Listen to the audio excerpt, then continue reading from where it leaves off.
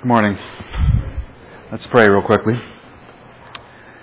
Thank you, Lord, for this opportunity to speak your word and for the opportunity of the study and blessing of your Spirit in the preparation. I ask now that you would bless these words and help to make them fruitful by your Holy Spirit. I ask this in Jesus' name. Amen. Our text today is going to be from John 6, 1 through 14, which is the feeding of the 5,000. This past summer when I was back east, I attended a service, and the reading was Matthew 14, which is the same story. All the Gospels have it. It's reported in all the Gospels, but I chose John for the reading because there's a little more discussion between Jesus and the disciples, and there's a little more clarity, I think, in it. And the reason I chose to speak on that is because the sermon that day, I felt, kind of missed the point of the power of this passage. It is one of the most powerful passages in the New Testament. There was a lot of good, but a lot missing. He sort of took it as a general metaphor for how God cares for His people today and meets their needs. That we should not fear because God will always give us good things and care for us. And of course that's mostly true. God does care for us, and all that we have comes from His hand. And Scripture is always deeper than any single exposition. So despite any emphasis, there's always more. But is that the reason that this is the only miracle, not counting the birth and resurrection of Jesus, that's reported in every gospel? If we had to pick just one lesson to take from these verses, does the explanation that this miracle shows that God blesses us and takes care of our needs, is that the most important one, the one we should focus on? I don't think it is. And what I want to look at today is a threefold question. Is the metaphoric, symbolic reading of this text the best way to understand the passage? By that I don't mean, are such meanings there at all, but rather, if we had to emphasize the most significant reason, is a metaphor the one we would choose? Secondly, does this passage itself offer clues to its meaning and significance? And using that information, what should we make of it? Or at least, what points are so important that we simply can't ignore them without doing violence to the text?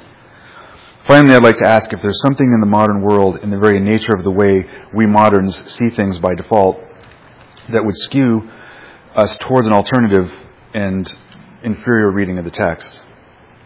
Having just heard several sermons in Damon's series about why it's so challenging to believe in a transcendent God in the modern world, I began to ask myself, how does this passage from John challenge us as moderns? For an Orthodox Christian, to rightly recognize it as a miracle but reduce it to a sort of comforting metaphor shows how reluctant we are to challenge some of the modern assumptions about the way the world works. Or worse, how we can so easily take materialism and naturalism, that is the belief that there's nothing beyond the physical, what we can see and understand, that we could take that for granted and just say, that's the way things are, so let's fit Scripture around it. Perhaps the reason I took particular note of this reading that was given during the sermon is because I've heard some really bad readings of this miracle too. This was not a bad one, I think it missed the biggest point. And I want to take a look at one of those misreadings in depth. But first, let's look through the passage while asking, what was Jesus trying to convey with this miracle? And how would the disciples and the 5,000 plus that were being fed, how would they have seen it? So to the text. I should actually read chapter 5 since it precedes these events and is filled with Jesus' claims about who He is and what His actions prove. But in the interest of time, we'll start with chapter 6. Verse 1. After these things, Jesus went away to the other side of the Sea of Galilee, and a large crowd was following Him because they saw the signs He was performing on those who were sick. We would probably tend to think of that passage as being more accurate if it said, because they saw that He was healing the sick. But the wording that's in this translation is actually, I think, gives a better insight into why the healings were important.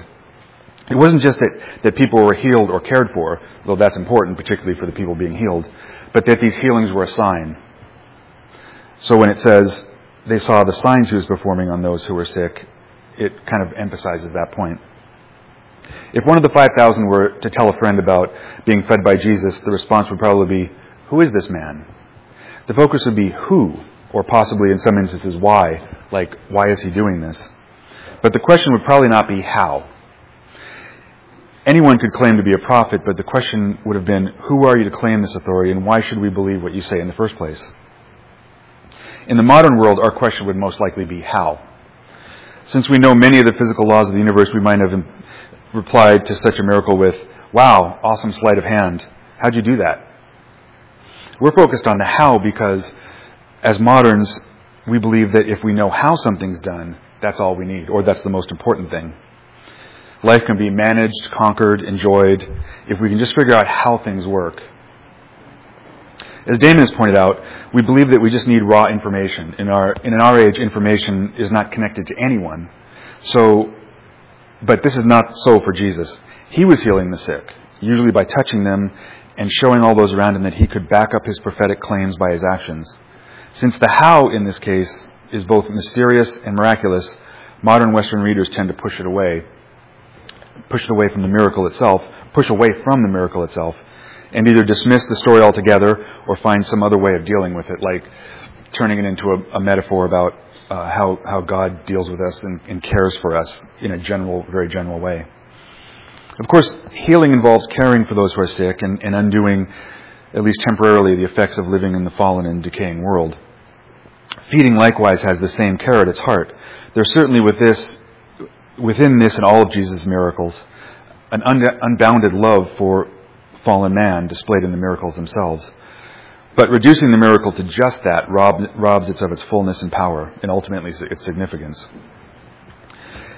It's important to note that in these texts, in chapter 5 and chapter 6, we're beginning to see a progression for Jesus as the accounts of his life move forward towards their climax. Conquering disease, conquering sickness, conquering hunger, all on the road to conquering sin, and with his own death and resurrection, conquering death. If I were to stop now, sorry I'm not, just this should show us that the miraculous feeding was about far more than being fed literally or metaphorically by God. The feeding of the 5,000 is part of the answer about who Jesus is and whether he has the power to back up his claims. So continuing in verse 3, Then Jesus went up on the mountain, and there he sat down with his disciples. Now the Passover feast of the Jews was near. Therefore Jesus, lifting up his eyes and seeing that a large crowd was coming to him, said to Philip, Where are we to buy bread so that these may eat? This he was saying to test him, for he himself knew what he was intending to do. Philip answered him, 200 denarii worth of bread is not sufficient for everyone to receive a little. One of the disciples, Andrew, Simon Peter's brother, said to him, There's a lad here who has 5 barley loaves and 2 fish, but what are these for so many people? I'd like to focus on just a couple of the points here. There's a lot in this text that I can't get to or don't have the expertise for, but there's a couple of points that really stick out to me. As usual, the timing of this is not accidental. The Passover being near meant that people were gathering from all over Israel. So Jesus, the rightful king of Israel and of creation itself, would have used this opportunity to show who he was to a larger number of the Jewish people. As Passover progressed, they might begin to think of what was about to happen in the context of God's hand displayed in the power during the Exodus. In Philip's response, Philip responded by saying, 200 denarii worth of bread is not sufficient for everyone to receive a little. In Philip's response, we see a sort of a modern approach to the problem, I think. I guess that Philip was a sort of visionary in that way, though not in a good way. He answers the way we might, and that would be, well, if I take into account the logistics and do the math, it's easy to see that this is impossible. That's not a dig. It's just a fairly normal statement, the way any human would react to something that seems impossible like that. Jesus pretty much ignores that response because it's focused on how. How could such a thing be done? In this case, how is not going to cut it. There's nothing in John's telling in this event that will satisfy the how question, because that's not the question that matters. It's not ancient ignorance of physics that would cause the lack of detail about how 5 fish could feed, well, maybe up to 20,000 people. It's just that if Jesus is who he claims to be, the how is not important, or maybe not even comprehensible to us. Philip needs to start thinking in terms of who. Who is Jesus, and what has Philip been witnessing him do for these past months that should lead him to believe an answer was at hand? The second point that jumps out to me, here, Jesus, though knowing that he himself will do this miracle, involves his disciples in the process. I believe the primary point of the miracles is a proof of his power over creation, the one through whom all things were created, creating fish and bread from nothing. And just a side note, even though this text doesn't say it, but sometimes this is called the multiplying of the fish, we shouldn't mistake this multiplying as anything less than creation ex nihilo, from nothing. By the end, there were 5,000 to 10,000 fish that didn't previously exist anywhere on earth. That is from nothing, whether we start with 0 or 5. So what we're looking at here is really a miracle of creation from nothing. Anyway, Jesus makes a decided effort to bring the disciples into the process. This is God's way from the very beginning. We see it in Genesis, in the garden, and throughout Scripture. Much is made of the disciples' lack of faith when the chips are down, but I think that Andrew, the second disciple in the passage where we just read, his suggestion about the boy with the fish, in that response there's a glimmer of the recognition that maybe by showing a little faith in the one who asked the question, that such faith will be multiplied and expanded and redeemed in Jesus' actions. So Andrew makes a suggestion that would, under normal circumstances, be scorned. But because of who Jesus is, Andrew's suggestion becomes the launching pad for Jesus' actions. Now that we've seen a little bit about what's going on here, I think I'm ready to take a little detour into the land of the heretical. I must admit that hearing this bit of creative writing, which I'm about to share with you, is probably what set me up to react as strongly as I did to the sermon about God caring for our needs.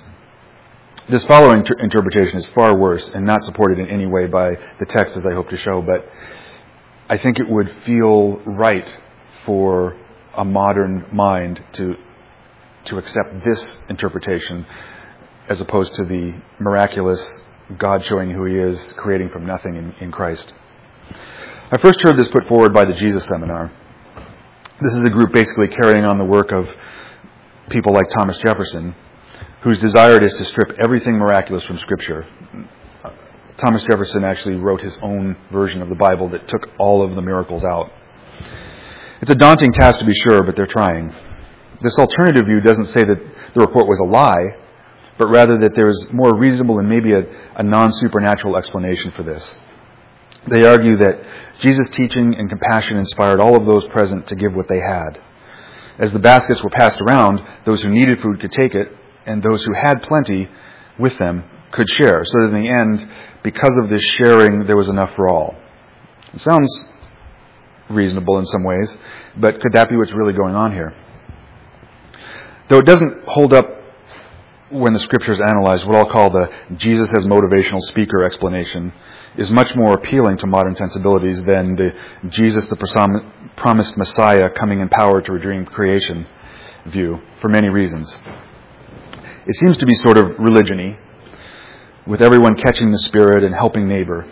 I mean, after all, this seems to be why Jesus came, so maybe the crowd just got it.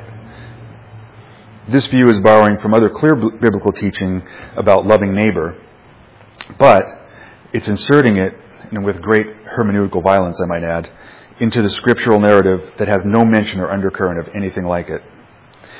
We see Jesus teaching the crowd, Jesus feeling compassion for them, Jesus showing his disciples and all present who he is, and most importantly, backing up that claim by what he does, or more precisely, but by what he alone has the power to do. The neighborly love scenario is at best a modern romantic view of what the day was like. The suggestion that this scene resembled some sort of Coca-Cola commercial with everyone joining together and sharing, holding hands, and singing, "I'd like to teach the world to sing." That's imported into the text by a modern sensibility.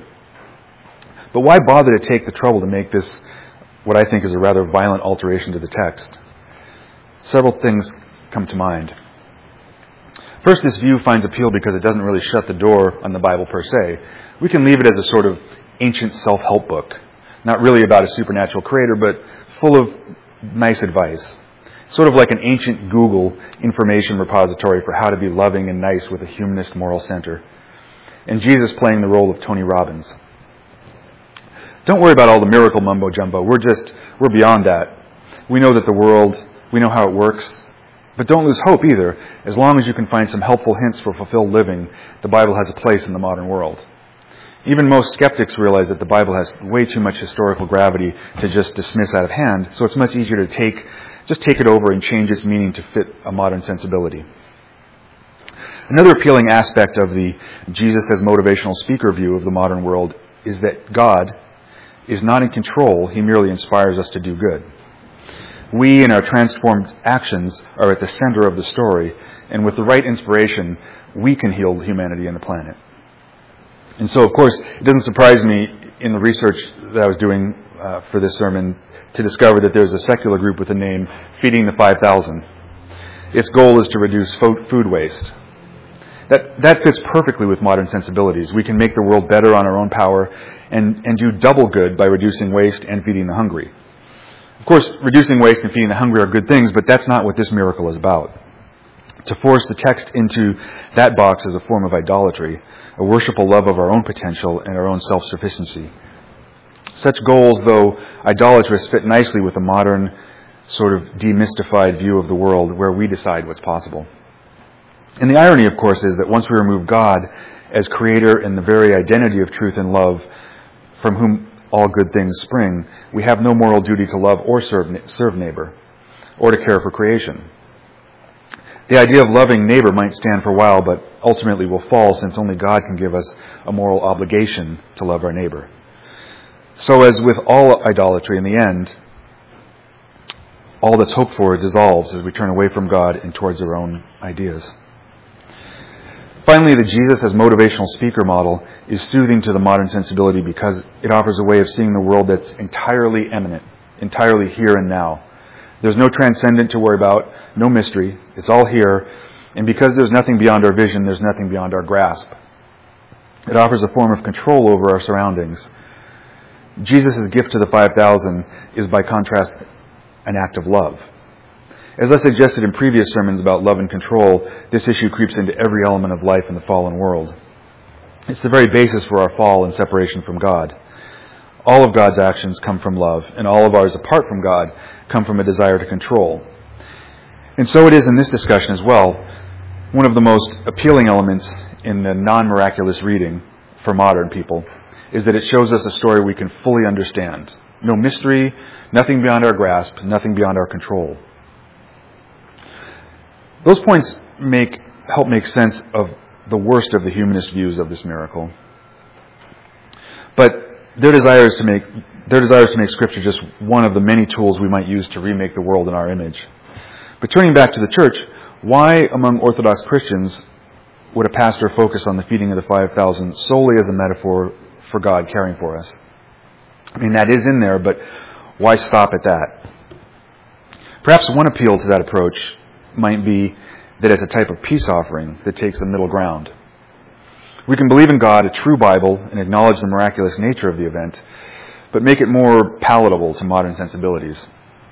After all, a caring spirit who illustrates love with colorful narratives is pretty comforting and non-confrontational. We can be spiritual with having to go through the fight against modern assumptions that include the idea that only the material world exists, so miracles are out of the question. This approach would probably be not even conscious most of the time if it's preached, which is why I found myself so concerned. It's a sort of a conciliatory approach to living in the modern world, perhaps thought of as giving some helpful words of encouragement after a tough week. But the metaphorical interpretation could not have been the way that Jesus meant this miracle to be understood. It could not have been the way the disciples understood it, and it could not have been the way anyone there thought of it before the modern era. Worse, it reduces this powerful miracle, unequaled in human history, that is creating something before the eyes of 20,000 witnesses out of nothing. It reduces that to mere comfort and an abstract expression of love. Or maybe worse yet, it recasts the miracle as a first-century community-building exercise. For us as followers of Christ, to submit to this truce with modernity has grave consequences. It's important to be able to recognize and consciously put aside modern prejudices that would make this miracle and Jesus himself infinitely less than they truly are. So, having pushed back a little bit against bad readings, let's conclude with the last part of the text and put it into context. Continuing from verse 10, Jesus said, "Have the people sit down." Now there was much grass in the place, so the men sat down in number about 5,000. Jesus took the loaves, and having given thanks, he distributed to those who were seated. Likewise also of the fish as much as they wanted. When they were filled, he said to his disciples, "Gather up the leftover fragments so that nothing will be lost." So they gathered them up, and filled 12 baskets with fragments from the 5 barley loaves, which were left over by those who had eaten.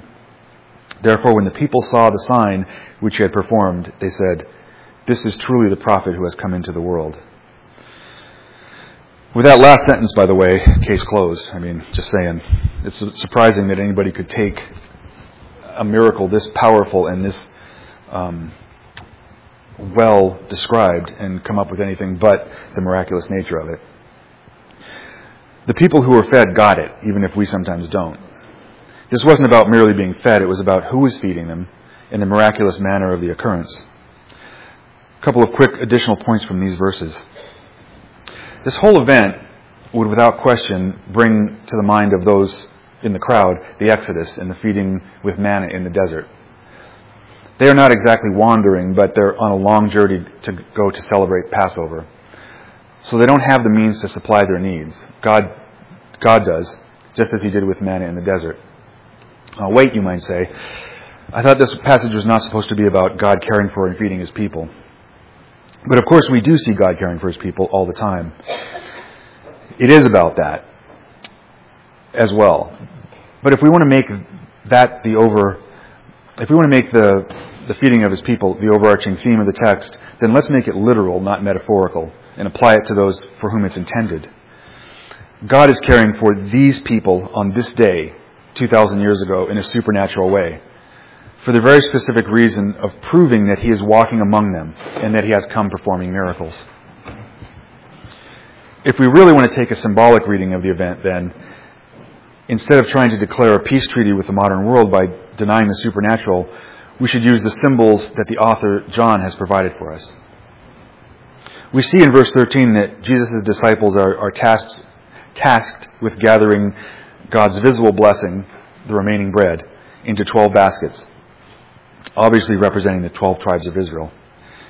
This new manna event shows the fulfillment of Scripture in Jesus, who has come in power to gather up and save the 12 tribes and eventually the whole of creation back into God's care so that nothing will be lost. That's a symbolism that works on its own and harmonizes with the text as a whole. So we see in the text a literal interpretation that allows us to see God feeding his people, but he's feeding those people that day for the purpose of showing who he is. And we see, I think, a better symbolic reading, if we want to take a symbolic reading. We see that in the way the old and new covenant are brought together with the manna in the desert and the feeding of the 5,000. So to conclude, I think my passion for this sermon has been to argue against making the miracle into merely a comforting metaphor that applies to us as we see fit. Or worse yet, by turning the text into a sort of humanist motivational speech with Jesus as the one who inspires us to be our best. I know that I'm preaching to the choir, literally, on this point, but it's still, I think, instructive to work through this and through these issues as a way of seeing how the modern world fights against faith in a transcendent God. As Damon spent many weeks going through, there's something about the thoughts, the ways, the prejudices of the modern world that can make it a bit of a challenge sometimes to maintain faith as a Christian. We don't even see those challenges often, but they're there in the background, and they can tend to influence the way that we interpret everything that we see and read, including texts, including Scripture. I kind of intended this as a sort of a follow-up to Damon's series on why it's so challenging to believe in God in the modern world. But even if we were to make symbolism the primary point, then this connection to the man in the desert and the 12 tribes of Israel is what really cries out from the text and still points to the miraculous. The feeding of the 5,000 is much more than God showing us that He cares for His people, either then or today, by giving them bread. He does care for His people. He does feed us. Every good blessing we have from Him is from Him. But there's more than that in this text. That view puts the view of turning this text into a symbol that God cares for His people by feeding them, puts the focus on us in the fulfillment of our needs at the center of the story. Instead, the focus should be on the one who bends creation to His will, on Jesus, miraculously providing for His people Israel, and providing for them in a way that they would have understood only God had provided in the past. We should not really merely be comforted by this account. We should be awestruck by it. Here is the new covenant in the flesh, the Redeemer of creation, showing Israel, by healing and feeding them, that the redemption of creation itself was at hand. Jesus was breaking through into the everyday world that they thought they knew, and He was making the impossible possible. Let's pray. Thank you, Lord, for your word, for your miraculous intervention into what we think we understand, what we think of as the normal world. It is still ruled by you. It is still cared for by you. We thank you that you have sent your Son here to give to us the gift of your Spirit and to reunite us with creation, to redeem creation, and to bring us back to you, all of creation, not just us, but all of creation. Pray that you would watch over us and keep our thoughts in you. Help us to fight against what the world does to tear down the beauty of your miraculous intervention. Give us strength. Allow us always to be awestruck by the power of your goodness and mercy in our lives. We ask this in Jesus' name. Amen.